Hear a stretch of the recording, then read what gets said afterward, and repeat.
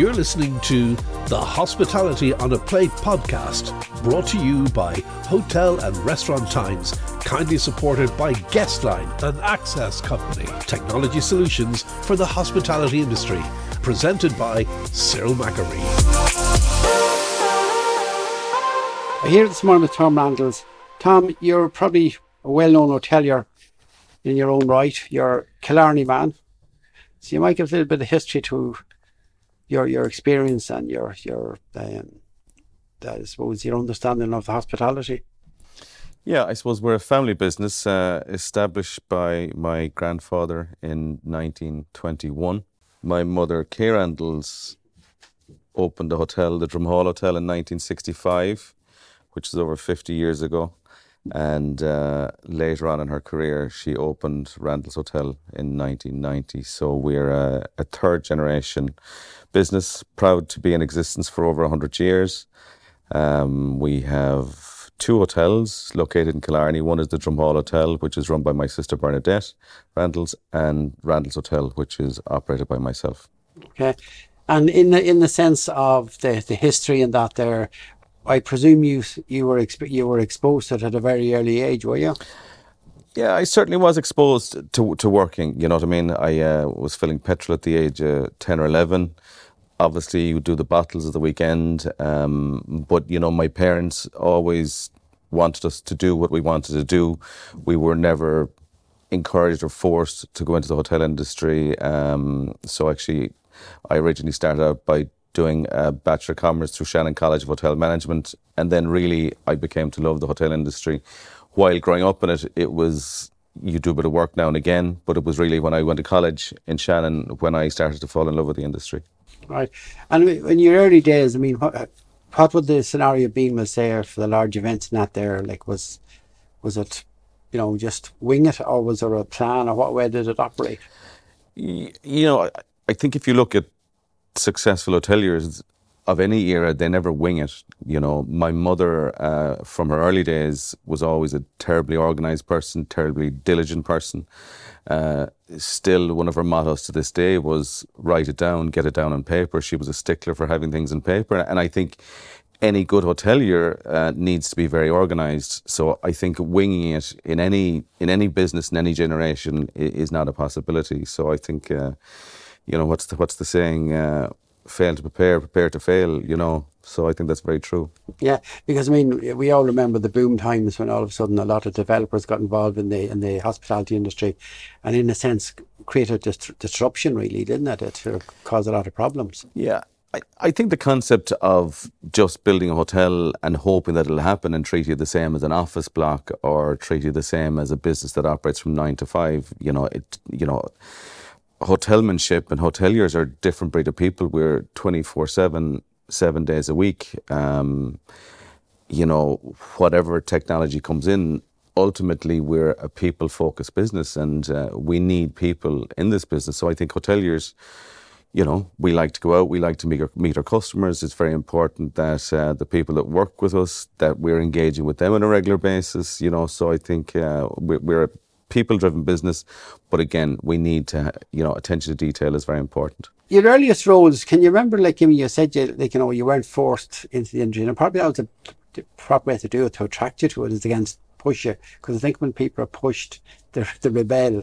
So can you remember your earliest roles, apart from the bottling and that there in the hotel?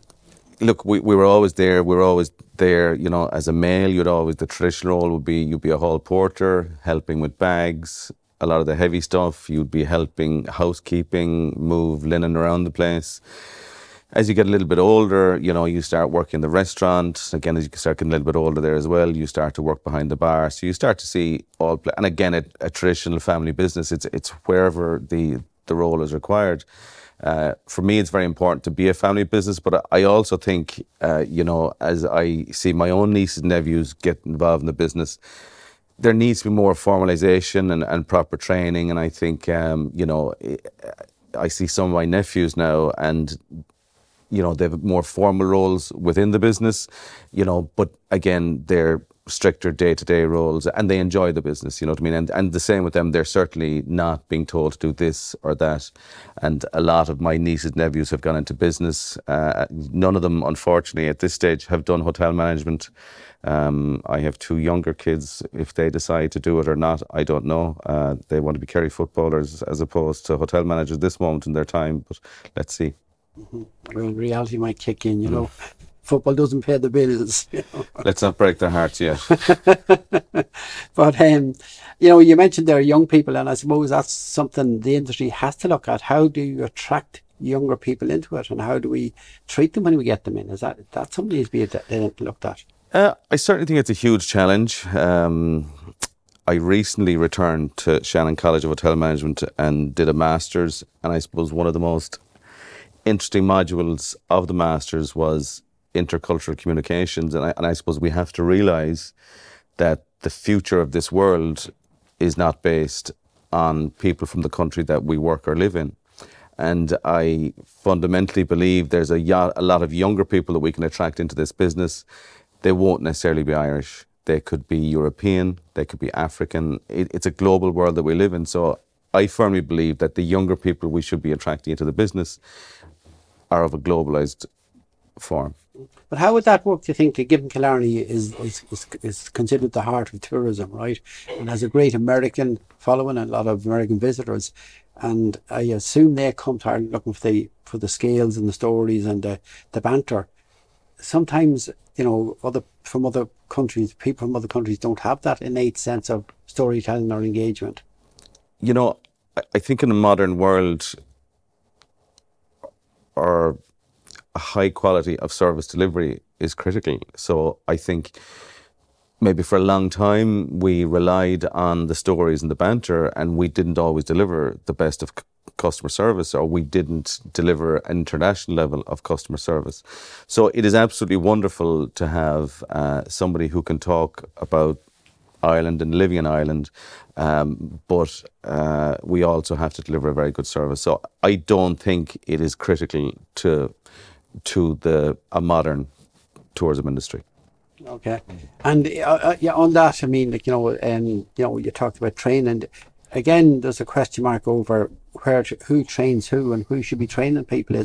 Should it be the state-run bodies, or should it be the industry itself?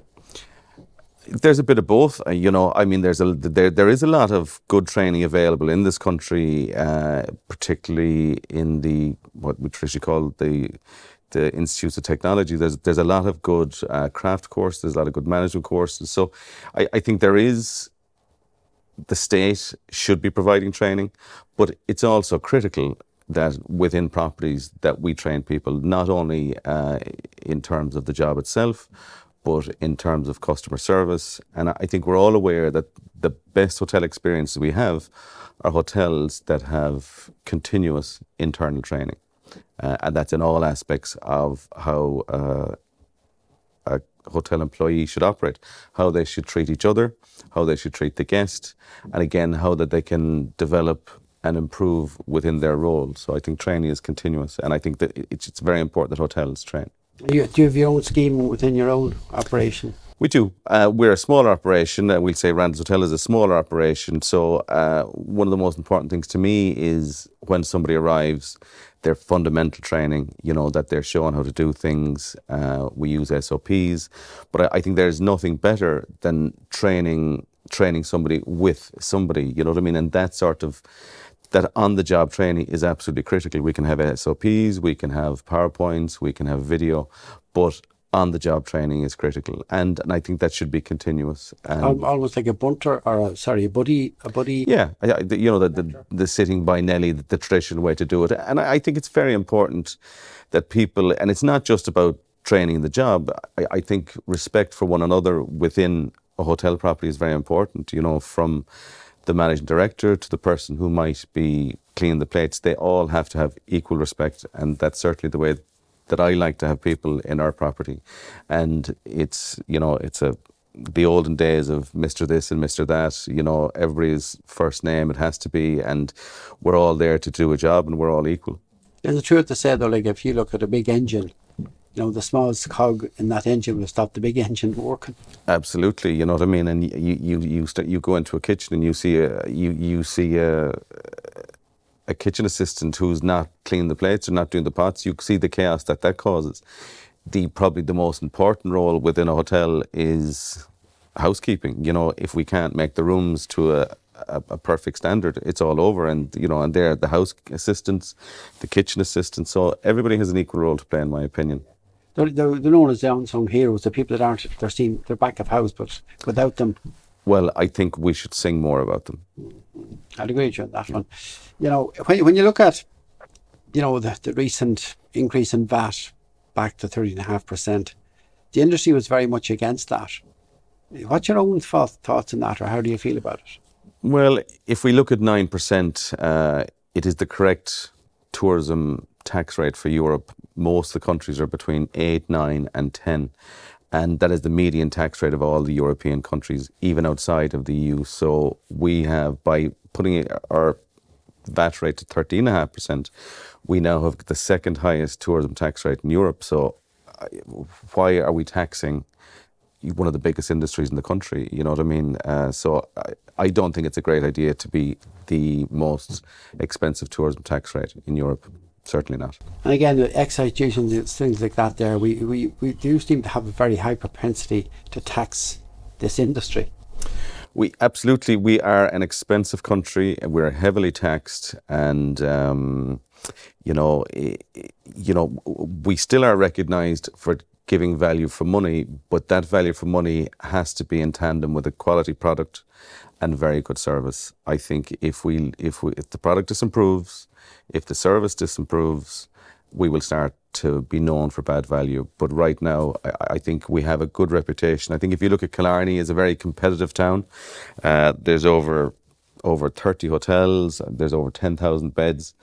But that competition, funnily enough, has been good for the town because hoteliers compete on price. We compete on standards. And that has, and if you go to Killarney on a midweek night in November, December, there's people around. Why are they around? Good value, good hotels. So I think that competition is good. Okay. If you look at, we'll say, you talk about good value. When it comes to food, do you your provenance of your food, is it very much localised, or how do you work around that? Yeah, where possible, we would keep it, within the Cork, the Kerry and the Cork region. There's more food producers.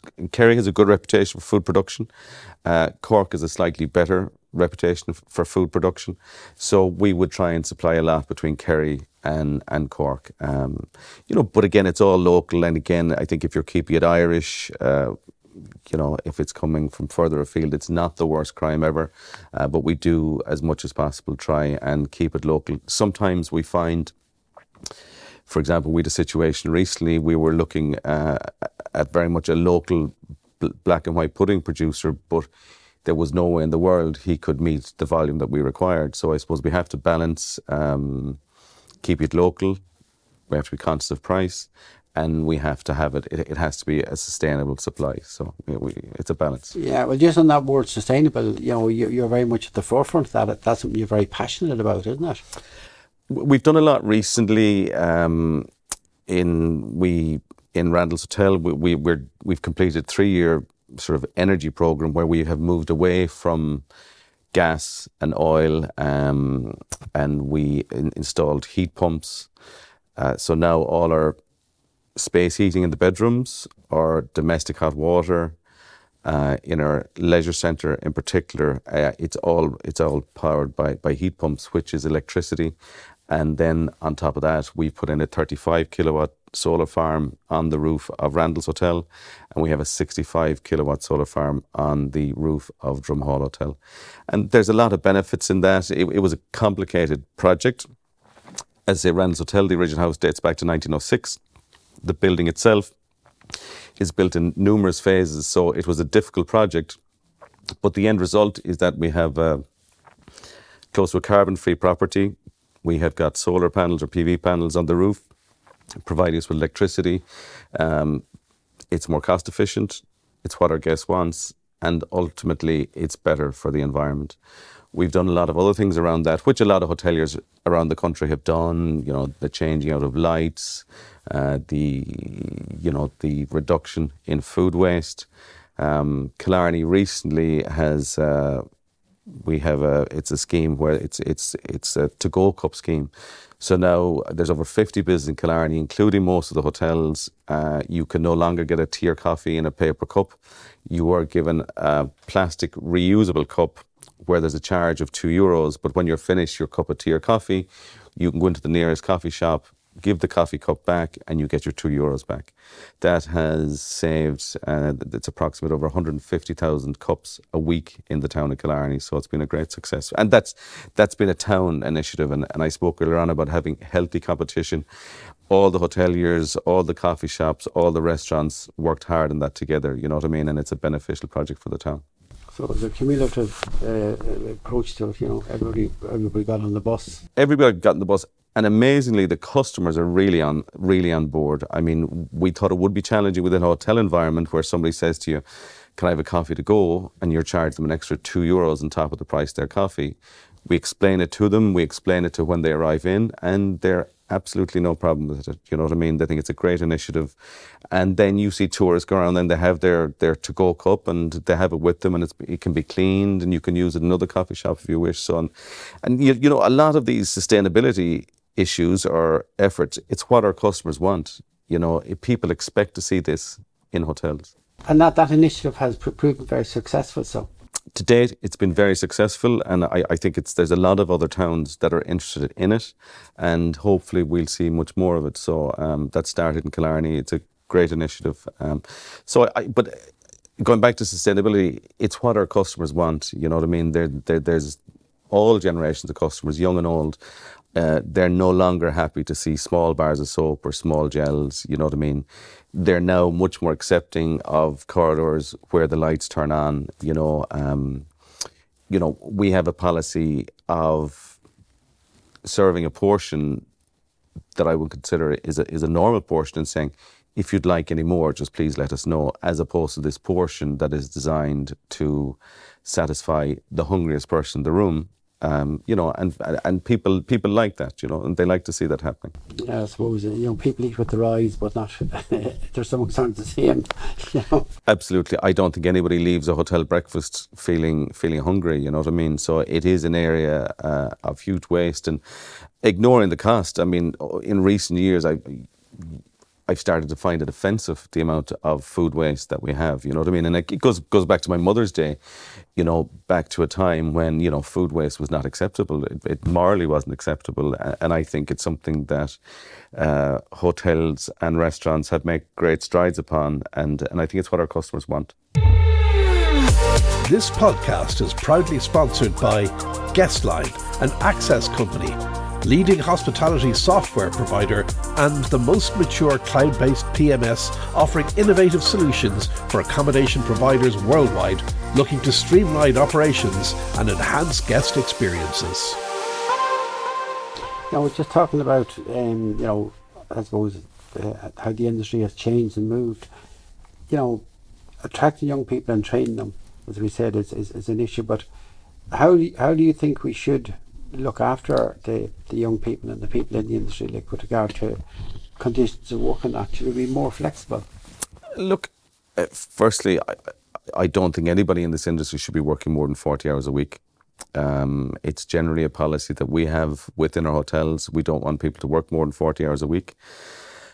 You know, we're a great industry that can offer flexibility. I mean, who says that the working week, Monday to Friday, 9 to 5:30, is the correct working week? You know, and I think, and certainly in recent years, I've had more, coming out of COVID, I've had more conversations with people that work with us, and what sort of work week suits you? Do you like to work at 7:30 in the morning, or do you prefer to start at 3? Are you a late bird or an early bird? And there's a lot of those out there, people who like to start late and like to finish late, you know. There's people who would like to do 40 hours within a 4-day week, you know what I mean? And that can suit us, and that can suit the people that are working for us. So I think there's people out there, they love to work 4 mornings a week from 7:30 to 11:30 and be at home when their kids come in from school. You know what I mean? So I think we're actually an industry that should be able to boast about our flexibility to people. You know what I mean? If somebody is studying Monday to Friday, isn't it wonderful that they can work with us on a Saturday and Sunday? So I think as an industry, we should be boasting about our flexibility that we can offer. Okay, you can meet the demands of everyone. Absolutely, you know what I mean? And, you know, if you need X amount of hours in a week, it doesn't have to be divided by 40. It can be divided by 15 hours or 20 hours. So I think there's great flexibility we offer. You know, I think as an industry, I think we need to step up to good pay. And certainly any successful hoteliers that I speak to, they pay their people well, because if you pay people well, they will stay with you, they will deliver to guests. And we find within our own property that people sort of start with us and they might be with us for 4 weeks if they're not going the direction of everybody else. Or luckily enough, we have a lot of staff that have been with us for over 10, 15, 20, even 25 years, so that if they come to our organisation, we're all going the same direction. It's somewhat like a flock of birds. Would you be in favour, though, say, of the apprenticeship schemes? Do you think that we need to reintroduce those into the sector? I think they're very, very beneficial, particularly in the craft areas such as chefing, you know, administration and things like that. I do think that maybe the days of somebody doing an apprenticeship in a restaurant or a bar and being with you for 10 to 15 to 20 years, I think those days are going to change. You know, but I think apprenticeships have their place, but I don't think that they're the answer. Certainly apprenticeships in chefing are very important. Okay. And just talking about culinary and the culinary arena, I mean, there's talk now about identifying Ireland as a culinary destination. Is that something that you would be willing to engage with, or do you feel we should be pushing out? No, absolutely. You know, we're so lucky in this country, the wonderful food produce we have, you know what I mean? And I mean, we have it from our grown vegetables, we have it in our poultry, we have particularly famous for our beef, the recent classification of Irish grass-fed beef. We have an image, you know, and that's the start of a good culinary culture, is to have really good ingredients, you know, and I think absolutely we can. I think we should be seen as a green, sustainable, good food, healthy food destination. Right. To maybe move it on a bit, to talk more about how you operate in you know, in the way that the industry has changed and how challenging it is. What role has technology got to do for you? What has technology given you? Yeah, I mean, technology is very important. I mean, if you look in the recent 15, 20 years, I mean, the first fundamental technological influence in our industry was the internet. I'm going back a little bit, but, you know, this is where no longer a guest has to go to a travel agent or has to ring a hotel to book their room. And that is a fundamental change. And over time, that has gone from people, you know, booking rooms on their phone in a hotel to arrive within the next 2 hours. And if you look at that concept as opposed to how somebody booked your hotel 20 years ago, it's a fundamental change. You know what I mean? We have seen the onset of the OTAs. We have seen the role of your traditional tour operator decrease, which is huge. There's a huge cost base there as well. You've also seen the introduction of your online reputation. Before, you maybe stayed in a hotel because it was rated 3-star, 4-star, 5-star, and you relied on the national authorities. Now your reputation is up there front and central. So we have to be very serious about what we can do. We cannot allow our guests go out unhappy, which is a really good thing for the hotel industry, because we have to achieve to a higher level than we ever had to achieve. It's really good for the customer because they have much more clarity on what they're booking. Now, is it a perfect system either? We all know that it has its good and bad aspects to it, and it's not always very clear. Again, I suppose the move away from traditional advertising to get your customers, you know, again, who buys newspapers anymore? What hotels advertise in newspapers? So it's all about your digital presence. How are you digitally? How easy is it to book you? Secondly, dynamic rates. There's full clarity out there on what you charge. You have to be properly priced within the marketplace. Through everybody's looking at each other as to what they're charging. So dynamic rate setting is critical to our industry. And again, technology is playing a bigger role than ever in terms of your rate setting, what your customers are expected to pay, what your competitors are charging. It's been fundamental. I mean, the digital transformation has been fundamental. Mm-hmm. And how do you now manage all this then? What sort of systems have you in place within your operation? Guestline Reslinks is our property management system. That's a cloud-based system. So again, handily, it can be accessed from anywhere. I can look at information. I can look at what's happening remotely, which is a great benefit. And I suppose how that integrates with our booking engines, with our own booking engine directly, how it integrates with Expedia, Booking.com. Again, I think the advent of two-way integration has been fundamental in lots of ways, and I suppose it is a step forward in how we operate. And I think there's probably less interaction with a guest before they arrive as there was before. So now it's very much online. The booking drops straight in, and I think you'll find more and more the influence of AI and the guest relationship is going to increase a lot over the next 5 years. The guest is no longer going to call in or send an email looking for extras. They're going to do it through chatbots on your website and things like that. So, and I think that's the next stage of the digital transformation. All right. And how does that all fit in with sustainability, or does it fit in with sustainability? AI, you mean? Well, the whole technology, because it's talked about these databases, these big data. It's slightly different, I suppose, in terms of our sustainability projects. I would look at it as being plant. It's highly advanced plant. It's much more intelligent than the plant of 10 or 15 years ago. It can tell it's cold outside, we better heat up a little bit, or it's warm today and we better cool down a little bit. So I suppose the big piece of technology I see is the information that we now have at our fingerprints. At any hour within any day over the last 365 days, I can tell you what our pool was costing, what our kitchen was costing in terms of energy. So I think the information delivery, technology is delivering much more information on sustainability. Also, in relation, the ability to, complicated building management systems, or heating, if required, if human intervention is required, it can be done from an app or from a computer. You know what I mean? So our heating systems are looking at the weather forecast.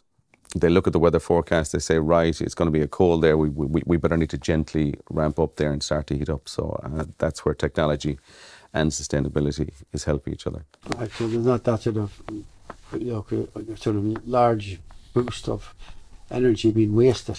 Absolutely, and ideally it's saying, okay, it's going to be cold today, let's heat the building up at 4 o'clock in the morning at a lower rate as opposed to doing it at 12 o'clock in the day when it's needed. So it's much smarter in that respect.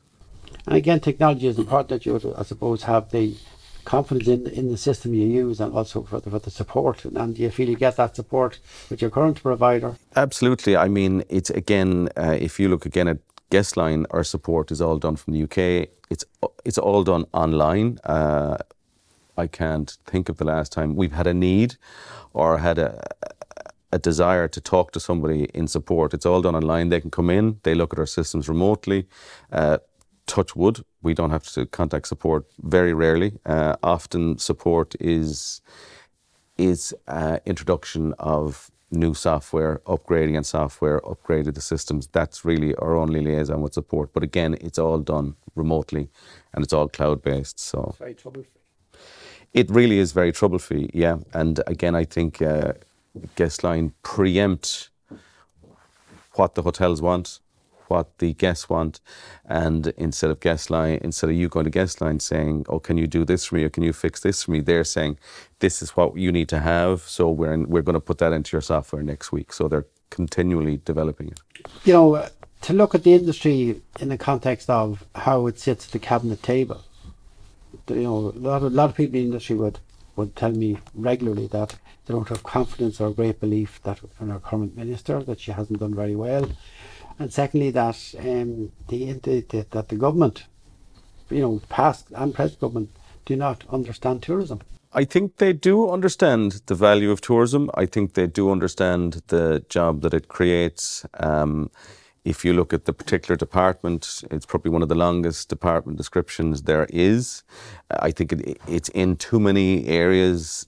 Does it make sense that we're in with transport? Yes and no.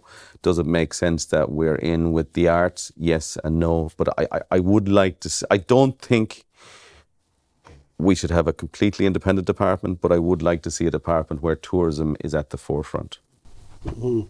That has a bigger voice. That has a bigger voice, you know, where it is seen as a senior cabinet position, you know, and where it might have the same, you know, clout that agriculture seems to have, and which is deserved. I do feel that tourism should have. Do you think part of that may be down to the perception by politicians that tourism doesn't have a great vote block? Yeah, you know, I think tourism has always worked. Tourism has always delivered, and a politician often won't focus on something that that delivers and works, and you know, and maybe we're a little bit too polite at times.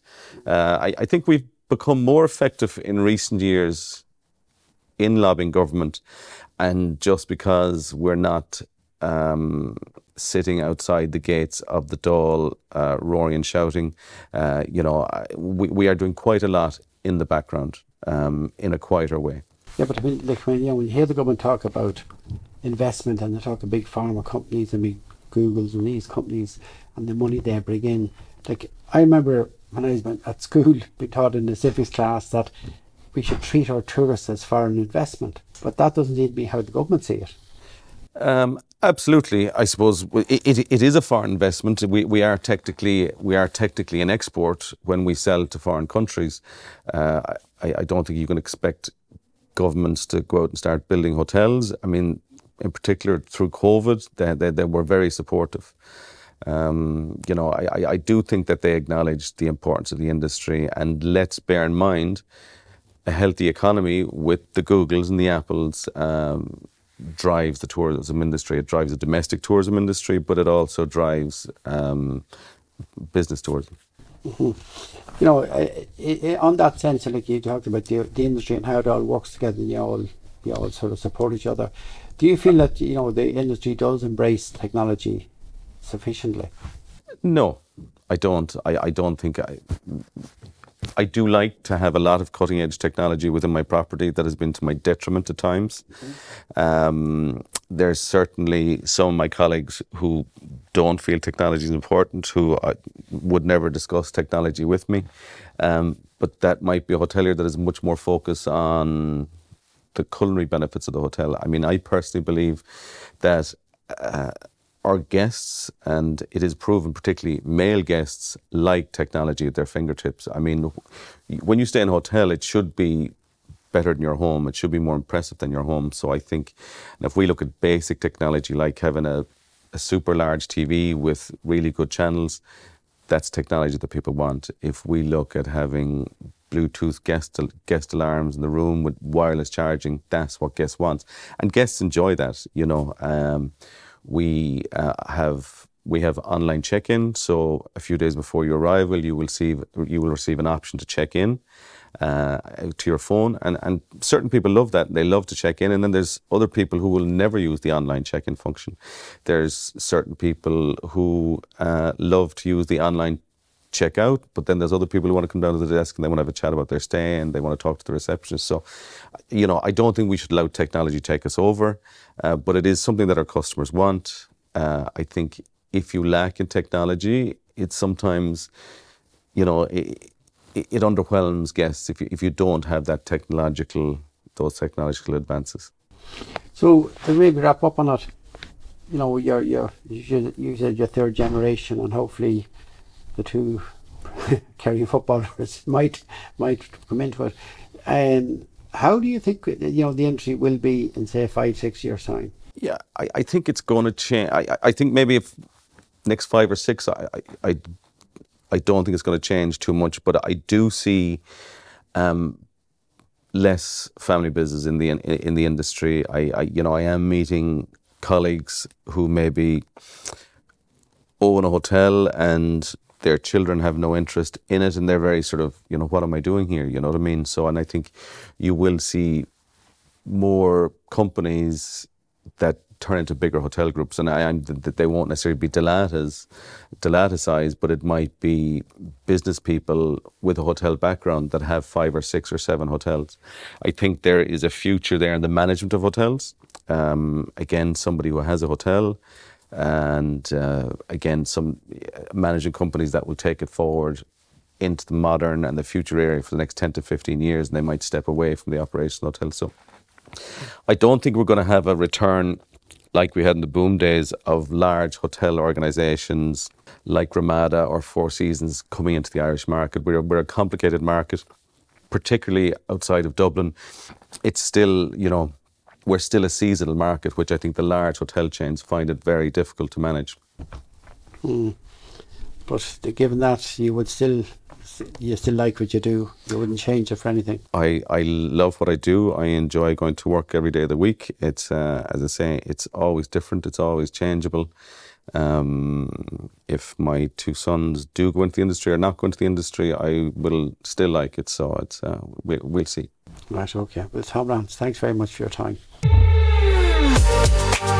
You've been listening to the Hospitality on a Plate podcast, brought to you by Hotel and Restaurant Times, kindly supported by Guestline, an access company, technology solutions for the hospitality industry. Follow us on all social media platforms or hotelandrestauranttimes.ie.